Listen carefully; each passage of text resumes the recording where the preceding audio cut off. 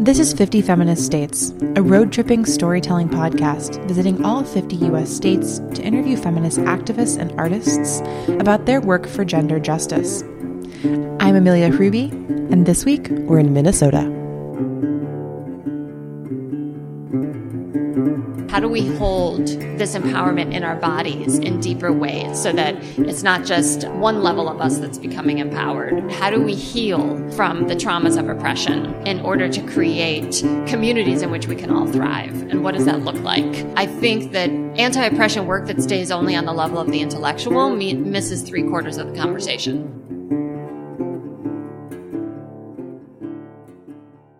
Hi everyone, Amelia here, your intrepid 50 Feminist States guide, and this is the last episode of season 1.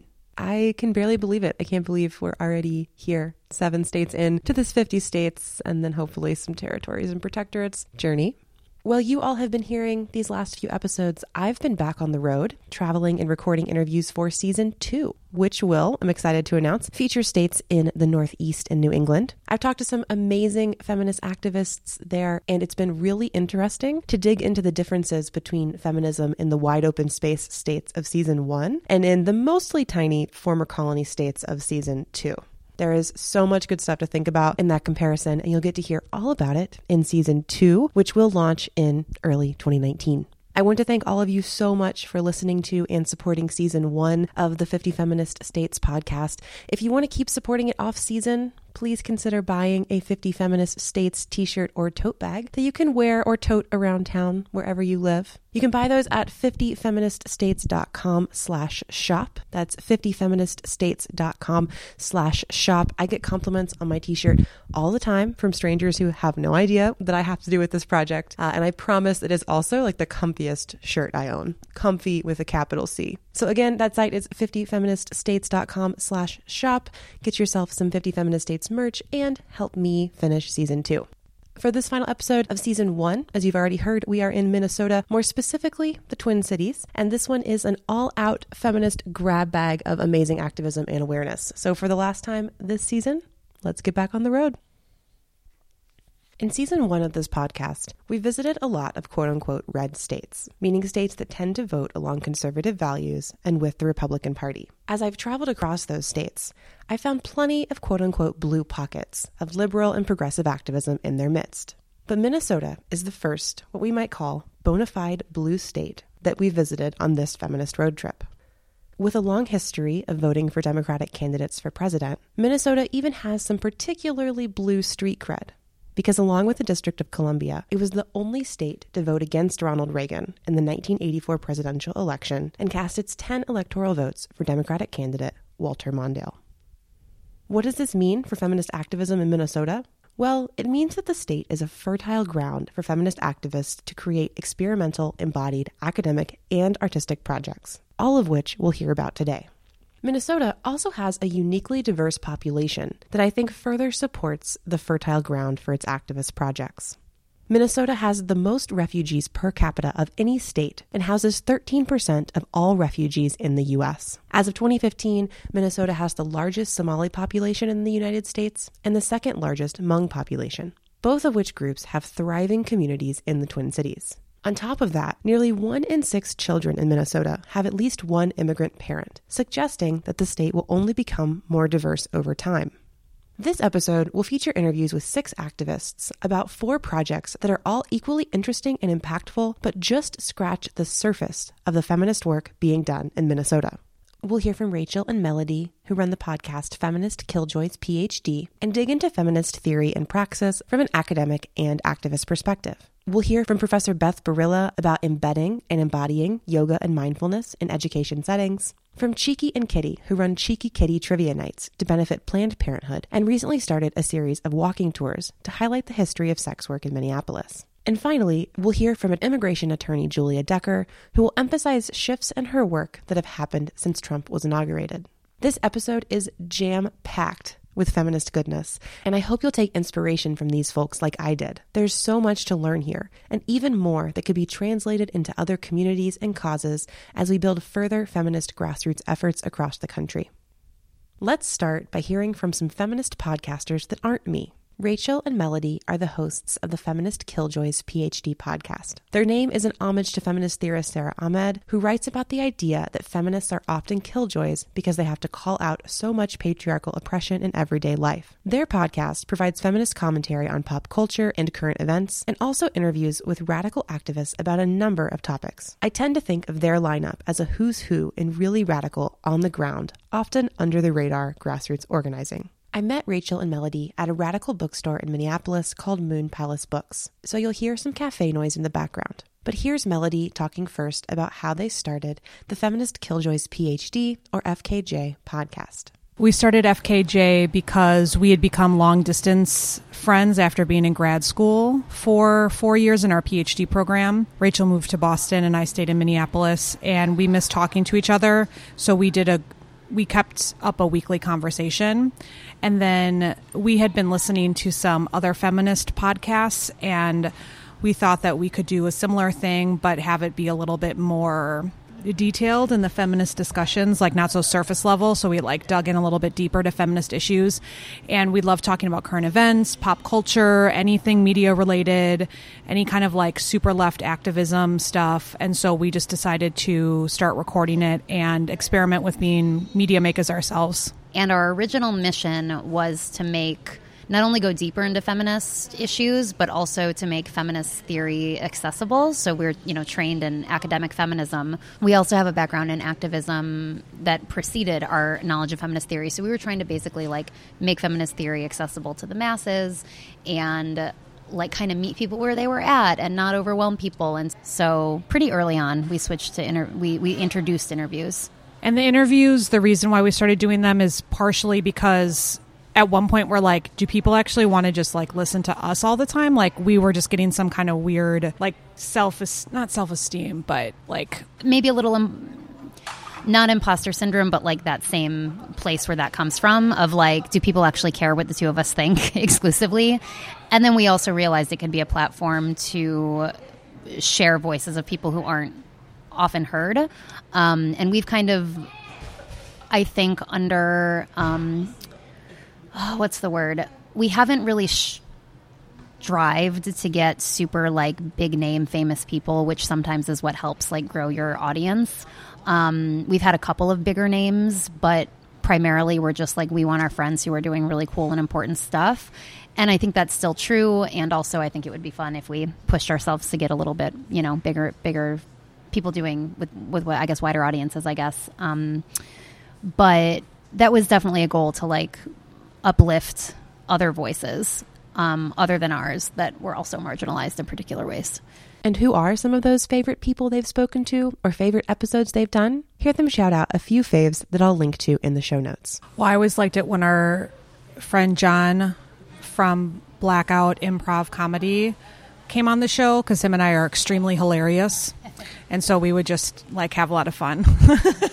We got a lot of really good feedback on, we also enjoyed doing this episode as well, the selfie culture episode, where we took an article that a listener actually recommended. She was just hey, you should check this article out. You might enjoy it. And it was this high theory academic piece on selfies. And Rachel and I already have divergent opinions on selfies. And so it was just this amazing moment where we could have an academic article and then Rachel's opinion and my opinion.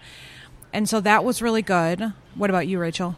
I really enjoyed our interview with one of the founders of Queer Appalachia. I just felt a lot of personal connection to that interview. And so I really liked that interview. And I love our analysis when we dig deep into academic theory and dig deep into topics, but I also really have enjoyed our best of the year. And we did a throwback AOL survey once where we just had the kinds of surveys we used to do at children of the 90s will remember doing AOL surveys. So we did one of those, and just fun ones are also, I think, a nice break from the heavier stuff. Yeah, I would say on a more personal note, I really enjoy just talking with Rachel about current events. We tend to have rage fests on air sometimes, and just going back and forth teaching each other about news articles that we've read, I think personally is really awesome. And that's one reason why we keep doing I should say that I keep wanting to do the podcast because it keeps me intellectually stimulated, aware of issues that I might not dig into otherwise.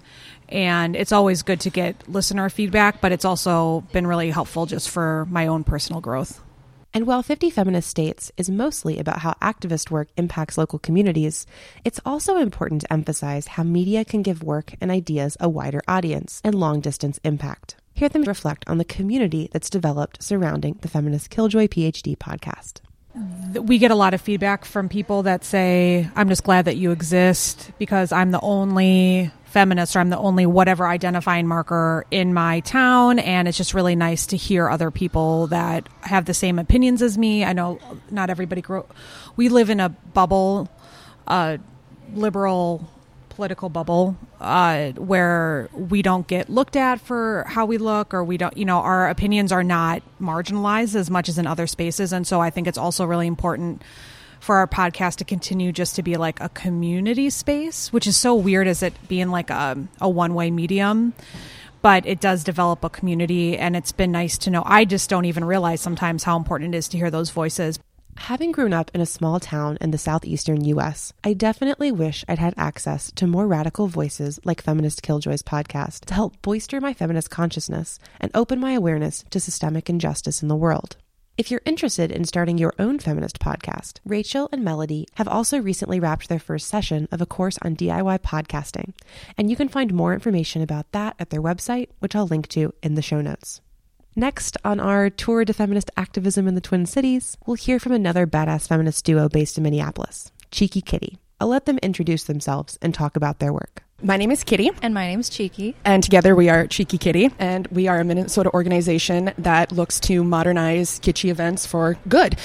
So we kind of flip events on their head, kind of like walking tours and trivia events, and we support local causes in the meantime. So we actually met in grad school for arts and cultural management, and we were looking at all these things, and we're like, okay, yeah, there's pub trivia everywhere in Minneapolis. There's all these activities going on, but it's kind of the same old thing all the time. And we're like, okay, but we know we can do it better. And we know we can make it fun and actually like bring something to it that's more than just like getting a beer and rattling off useless trivia. Like, how can we actually educate people while raising money for a good cause and calling people to action at the same time? So we actually are activists for Planned Parenthood Action Fund as well, and kind of use that to be like, all right, well, here's something we can rally behind. Let's take on pub trivia and use that to support them through the elections and things coming up. And it is just the most fun on a Tuesday night you'll ever have. So we have 6 rounds of trivia every month. Our first one is ripped from the headlines, where it's all about just current events in the past month about things around reproductive health or sex ed news or anything like that. Then we go into So You Think You Can Sex Ed, which is like our grab bag of random things that you probably, hopefully, learned in sex ed class, but maybe you didn't. Our next one is the Flasher round, which is our visual one, where we show different things and ask people to name them, and it's kind of morphed into a pop quiz format. So it typically is like, here's your anatomy sheet, and you have to label what the different things on there are. So we've done like the penis, we've done the vulva, we've done the breast, which a lot of people were really excited because they're like, I've never actually learned about the different parts of boobs before. And then our next round is Historygasm, which is a deep dive into a historical topic. And then the next round is Sexual Health Grab Bag, which is literally just terms from the Planned Parenthood, or the Planned Parenthood Health Glossary. So I give them the definition, and then they have to it's Sexy Jeopardy. Yes, Sexy Jeopardy. Sexy Jeopardy is the one where we give them the definition, and they have to say what term we're describing. And then our last round is Bangers, which is music. So we have six songs, and they're all sex positive jams, 5 songs, and you have to give us the artist and the title, and it's awesome. Every month is a different theme. In the past, we've had 90s. We're doing disco this month. We've had 90s pop. It's awesome what we can come up with, but it is challenging every month for us to come up with things that are on topic, interesting, and we also want to make sure that everything is factual. Nothing that we're giving you is going to be like false information. We try to vet our sources because it is important to us that you can go online and make sure that what we're saying isn't just a load of garbage. Well, I think it's cool because like I've learned so much. Like I thought I knew my stuff from school before, but every time we do this, I'm like, what? I had no idea. After the success of their touchy subject trivia nights, Cheeky Kitty wanted to do another event to support reproductive rights in the Twin Cities, this time promoting awareness and advocacy for sex work and sex workers and protesting the FOSTA SESTA bills that shut down a series of websites, most prominently one called Backpage, used by sex workers to find work safely. This fall, Cheeky Kitty launched the Erotic City Walking Tours to highlight the history of sex work in the Twin Cities. On walking tours in August and September, they raised more than $1,400 for the Minneapolis Sex Work Outreach Project, or SWOP. Hear them talk more about those walking tours and how they got started. So then from there, we were talking with our friend Beth Hartman, and she was working on her big dissertation about the ethnomusicology of striptease in the Midwest. She had this amazing research where she did firsthand interviews with people who were dancers back in the 60s, and she's done a deep dive into all the buildings around here, and anytime I'd be walking or driving with her, she's like, oh, well, this is actually the story behind this place, or so-and-so was there. And I was like, you're holding on to all this knowledge. Like, it's amazing that it's in your thesis, but the world needs to know. Like, we all live here and have no clue this is happening. So for years, I've been nagging at her, being like, when are you going to do it? We should do a tour. What if we, like, just drove around, point out things? Like, somehow we had to bring it to the public. So finally, we were able to do that through our next venture, which was Erotic City, a walking tour to benefit the Sex Worker Outreach Project branch in Minneapolis. And the reason we did this tour is because, especially right now in this timely, like, very harsh governmental environment, SESTA FOSTA is something that's very dangerous to sex workers, and people misinterpreted what that meant, so a lot of lawmakers and legislators did not know the long-term effects. It really infringes upon basic human rights, and it really puts safety at risk for people in the industry, their family, and their friends. So in order for us to do this, we wanted to make sure that people knew the history, that this isn't something that just happened. There is a deep, rich history of sex work in this city and everywhere, and these people don't need to be underground. They need to be celebrated because what they're doing is admirable, it's amazing, and it is work, and it is important that we keep them safe just like everybody else. And I think our tour really, one of the struggles was trying to figure out how to do a walking tour, and most things don't exist anymore. Like, talking about how people don't know what's going on, a lot of those artifacts either were never recorded or the buildings were totally demolished. So we go around, and Beth does a great job of asking people to imagine what things could look like or what could have been there and try to bring those to life. And I think she does a phenomenal job. I would agree. And I think that the sex industry in Minneapolis is so interesting because we do have such a large music and entertainment scene still happening in Minneapolis, but we kind of try to push this under the bed, so to speak. It's just something that we don't really want to talk about. It's in one area. People don't think of the historical implications or the necessity of it, and it's really something that we should be talking about because it has implications, like we talked about in our tour. It affects everybody. It affects the internet. It affects privacy laws. It affects how we communicate, how people have basic interactions with each other, and it really does affect everyone.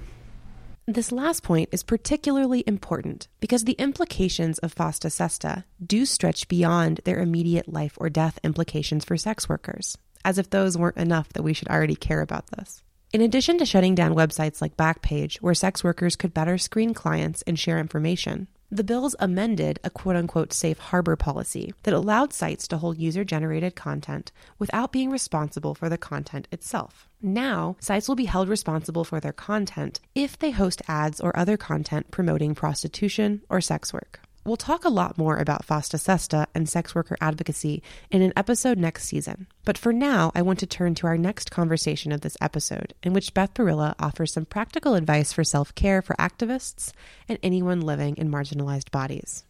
Beth is a professor at St. Cloud State University and a certified yoga instructor who researches the use of embodiment and mindfulness practices in the classroom. Hear her talk about her journey to yoga. I have practiced yoga on and off for the past 20-some years. In the beginning, it was something that I did really sporadically, and each time I came to my mat, I found something I was really deeply hungry for, but I couldn't sustain it. Right around the time I got tenure, it was sort of like become embodied or suffer the costs, right? The tenure process is often a horrific process. And at the same time, so that was sort of my own personal trajectory. I needed healthier practices to be embodied in healthier ways. Simultaneously, I was teaching gender and women's studies classes and regularly finding my students, politically empowered, personally empowered, finding their voice and simultaneously having eating disorders or in abusive relationships or all the things that we struggle with, right? The costs of systems of oppression. And I began to feel like there was an embodied piece of wholeness and community care that was maybe missing in some of the ways we were teaching gender and women's studies in higher education. And so right after I got tenure, I became a yoga teacher with a 200-hour program. And that was my path because yoga had been what had spoken to me. There are many other paths, right? But for me, that was the conversation that helped me raise questions about how do we hold this empowerment in our bodies in deeper ways? How do we integrate mind, body, spirit, right? So that it's not just one level of us that's becoming empowered, right? How do we heal from the traumas of oppression in order to create communities in which we can all thrive? And what does that look like? How do we have conversations across difference, right? Where privilege is disrupted and internalized oppression is invoked, and be able to sit with, if we happen to be privileged, the discomfort that rises from that, and not just to have the gut defensive reactions, right? Or if we are traumatized by the conversation because we're marginalized, what are the resources we can go to, right, to heal? I think that anti-oppression work that stays only on the level of the intellectual misses 3/4 of the conversation, right, or 3/4 of the process that needs to be dealt with. And so the mindfulness and yoga were the paths to raising some of those questions. They're certainly not flawless paths. And one of the things that I've found in my work is, first of all, lots of people are doing this, and for a while, it took us a while to find each other. But also, one of the things that I'm finding is that in academic spaces, I have to advocate for the importance of embodiment.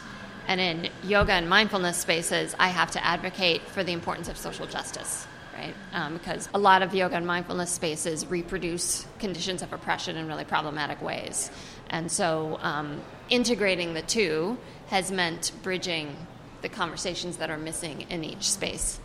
But what if you're not into the classroom setting, but still need a bit more embodiment and mindfulness in your own life? Beth has some advice for that too.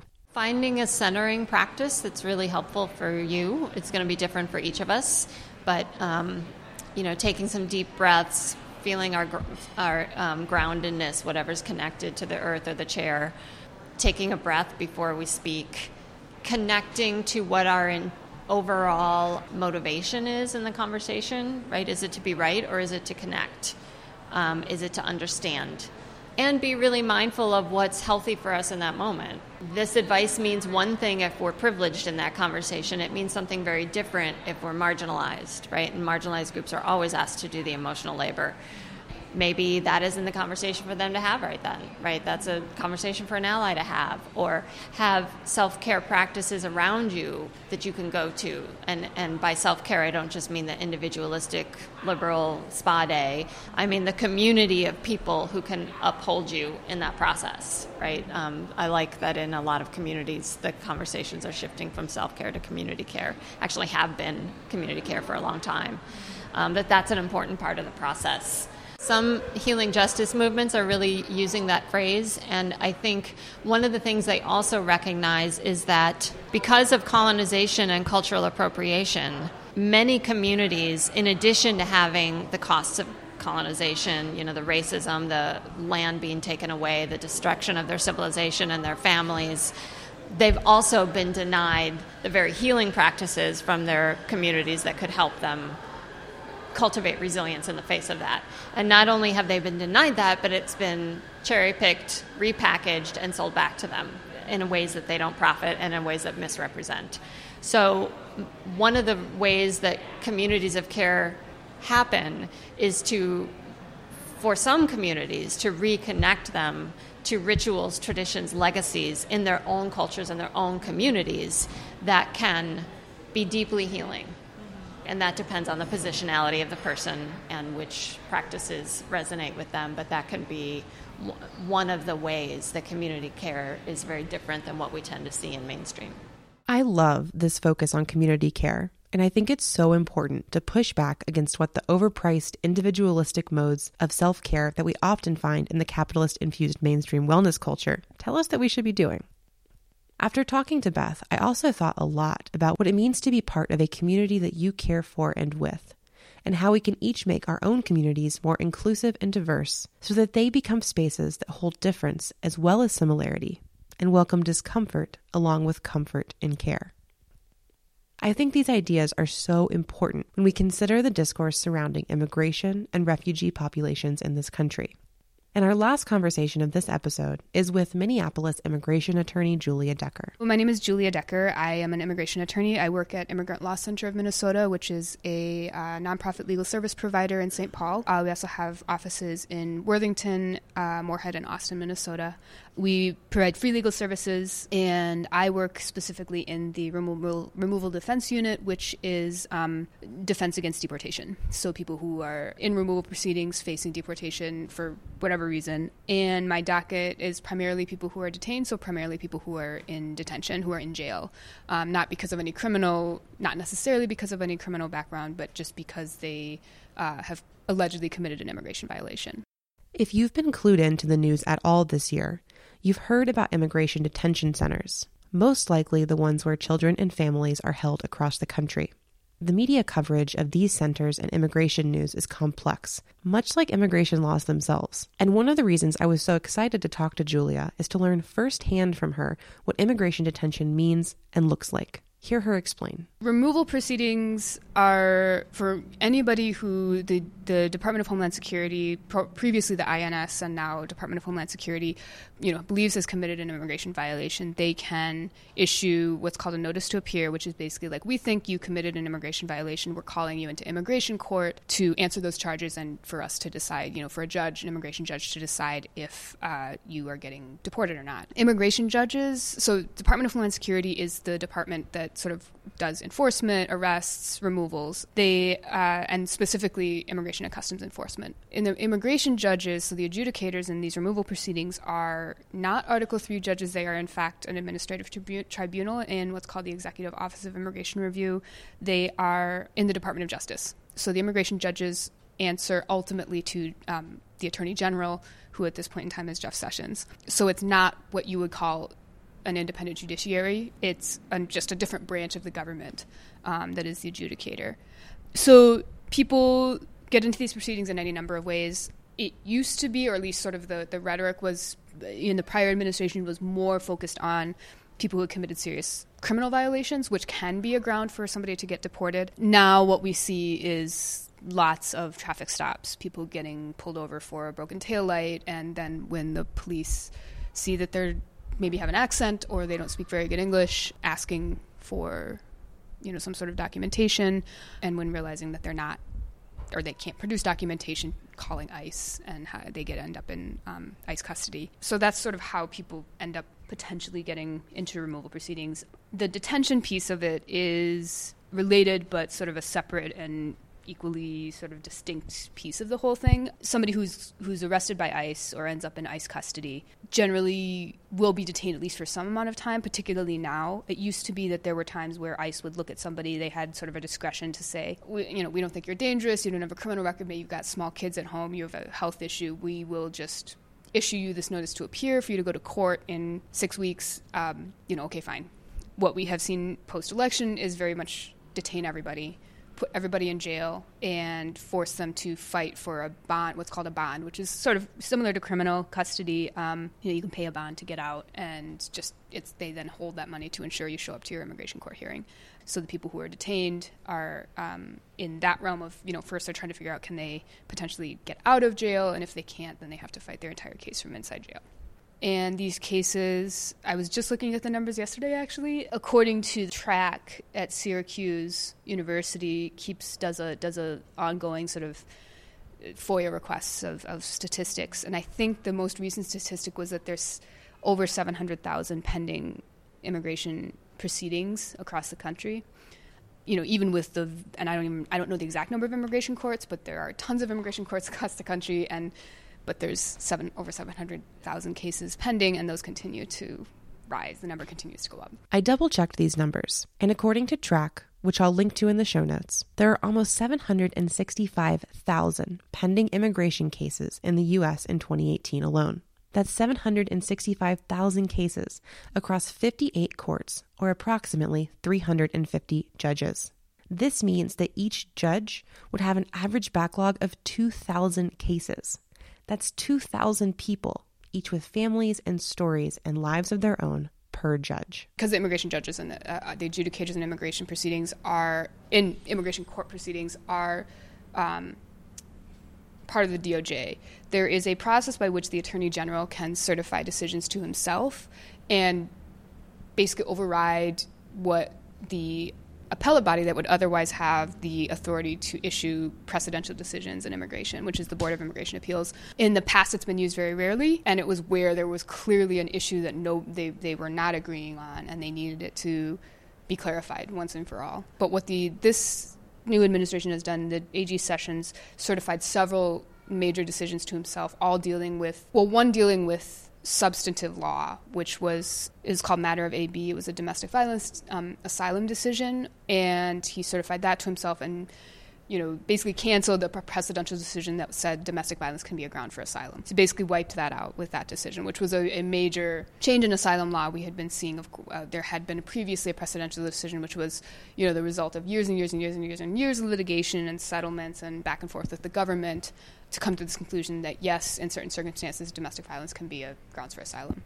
And that was only, 2014, so maybe 4 years of that, and then they got rid of that.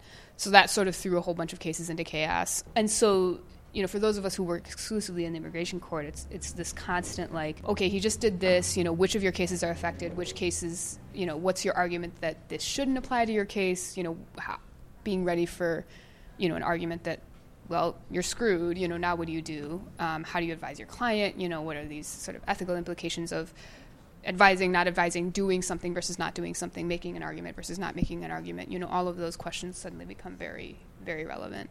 We also had a Supreme Court decision. So immigration cases, if they get far enough up on appeal, can end up in the Supreme Court. And there was, in fact, a Supreme Court decision called Pereira v. Sessions, which came down in losing track. It was within the last few months, which was actually a very good decision. Surprise, surprise, the Supreme Court did something good on our front. However, it threw the immigration courts into chaos because it was potentially very wide-reaching implications. And without getting into substantive details, but basically it called into question many, many, many of the pending cases that are currently before the courts and threw really up into the air whether a lot of these cases were actually even validly filed before the court. So there was this mad rush, by advocates to sort of figure out what to do.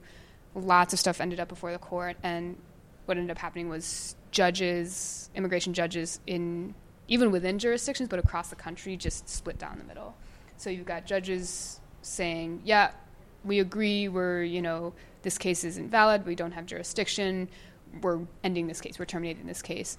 And then you have judges, maybe in even the same court, saying, no, we think this case is properly before the court, this SCOTUS decision only applies to, a select group of cases. So you've got just this complete sort of Wild West landscape at the moment where we have a positive decision in many respects, but the way it's being implemented is total chaos and complete diametrically opposed sort of decisions, and depending entirely on which jurisdiction you're in, which state you're in, and then which judge you're in front of on the day that you go to court.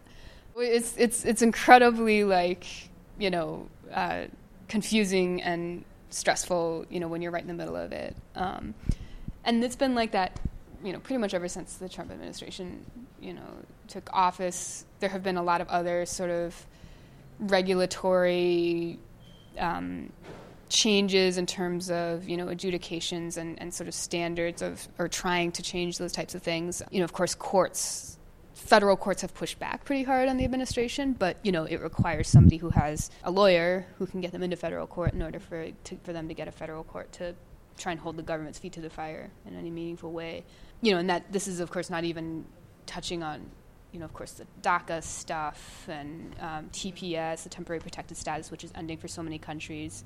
The system as a whole, there's so many things that are under attack. It's, just in the court realm. The reversal of the asylum decision concerning domestic violence illustrates just one of the many ways in which immigration issues are also feminist issues. And the difficulties Julia just outlined are the ones that emerge once people have already entered legal proceedings in immigration courts. The Trump administration has also produced chaos in terms of how people get into those proceedings to begin with as well. But what we have seen with this administration is just a complete lack of restraint, I think, in a lot of senses. What you have now is pushing the boundaries, the limits of the law as far as we can go, and really taking off the constraints on the enforcement mechanisms and the enforcement agencies. I mean, what we have seen is it's sort of a low-hanging fruit approach. You just get the ones who are the easiest to pull in, which, sort of flies in the face of any sort of public safety argument. And of course we've seen some of these really big employment-based raids, where they go into a workplace and pick up a bunch of people.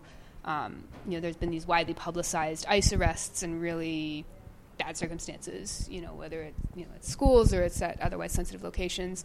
We've seen ICE enforcement really hamper the criminal justice system in a lot of ways, which generally did not happen with the previous administration. I mean, that was a big change where people who are just going to pay a ticket, they're going to a sentencing hearing, they're going to deal with whatever criminal issue they have. ICE pops in, whatever grabs them before they can finish their criminal process, and the criminal case then just sits there and can't be dealt with, and the state courts are really, I think, quite frustrated with this, because then once they're in immigration detention, then ICE has generally, in many cases, has refused to allow the person to be transferred to state custody for them to deal with the criminal case.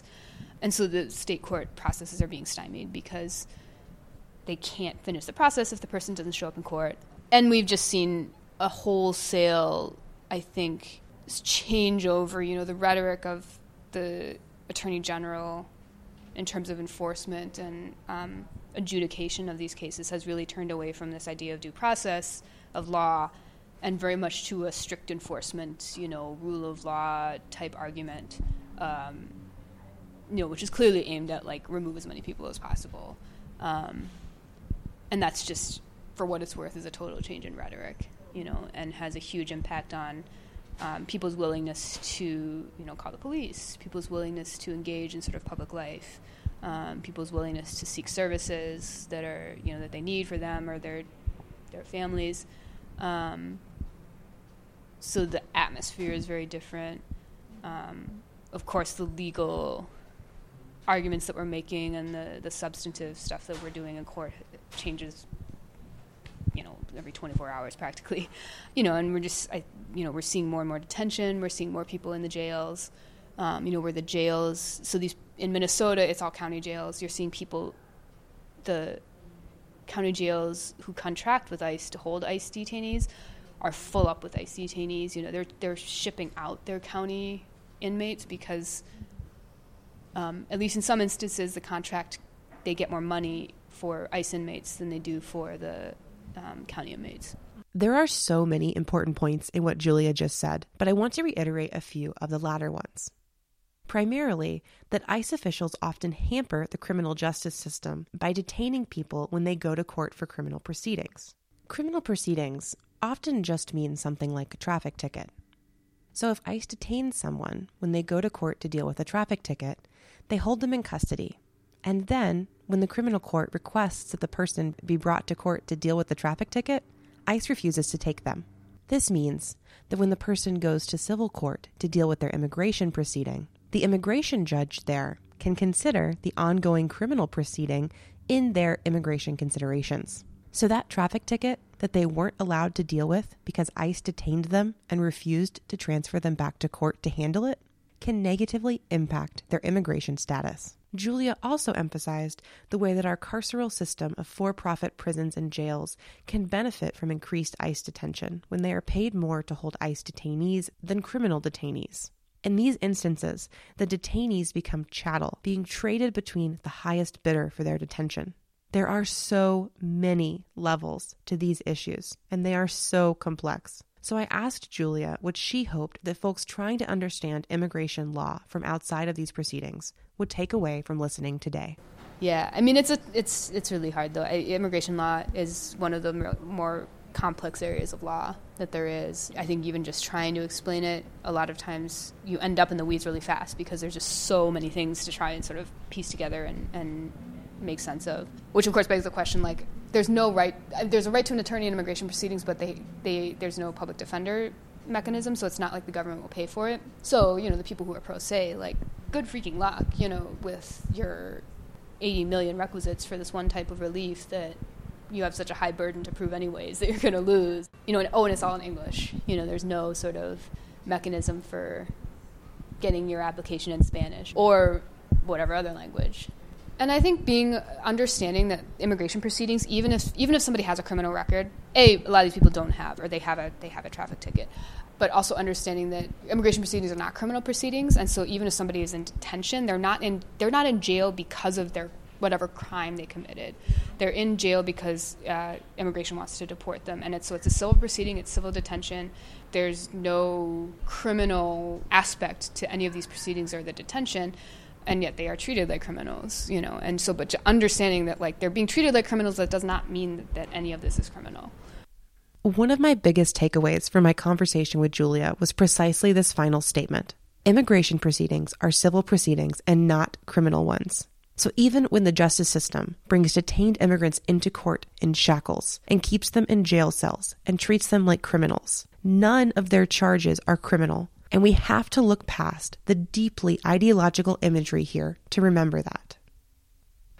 I hate to end season 1 on such a grim note, but I think this episode perfectly illustrates the way that feminist activism in the United States takes on so much and can involve so much joy and so much suffering in the face of many of the oppressive political realities here. In season 2, we'll explore more resistance to oppression, and be sure to highlight some of the joy that comes from organizing with other feminist activists. Thank you so much for listening to season 1. Please keep sharing episodes with friends and sending suggestions of folks I should interview. You can also still buy t-shirts and support season 2 with donations. Details on all of that are at 50feministstates.com. That's FIFTY feministstates.com. I'll be back in 2019 with a whole new season of interviews, and until then, I'll see you on the road.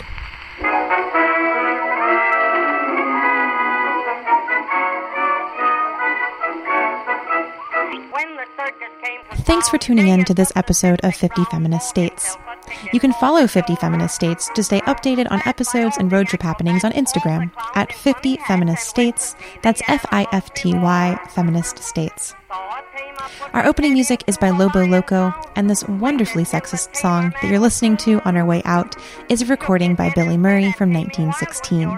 Special thanks go out to the 100 or so Kickstarter backers who made funding this season possible. Get yourself some 50 Feminist States merch and help me finish season 2 at 50feministstates.com/shop. Until next time, wild ones, we'll see you on the road. It was grand, but can you tame wild women? So they'll always lead a sweet and simple life, with a wild, ferocious glance that pierced him like a lance. You made the grizzly bear get up and do the hula dance, but can you tame wild women? If you can, please tame my wife.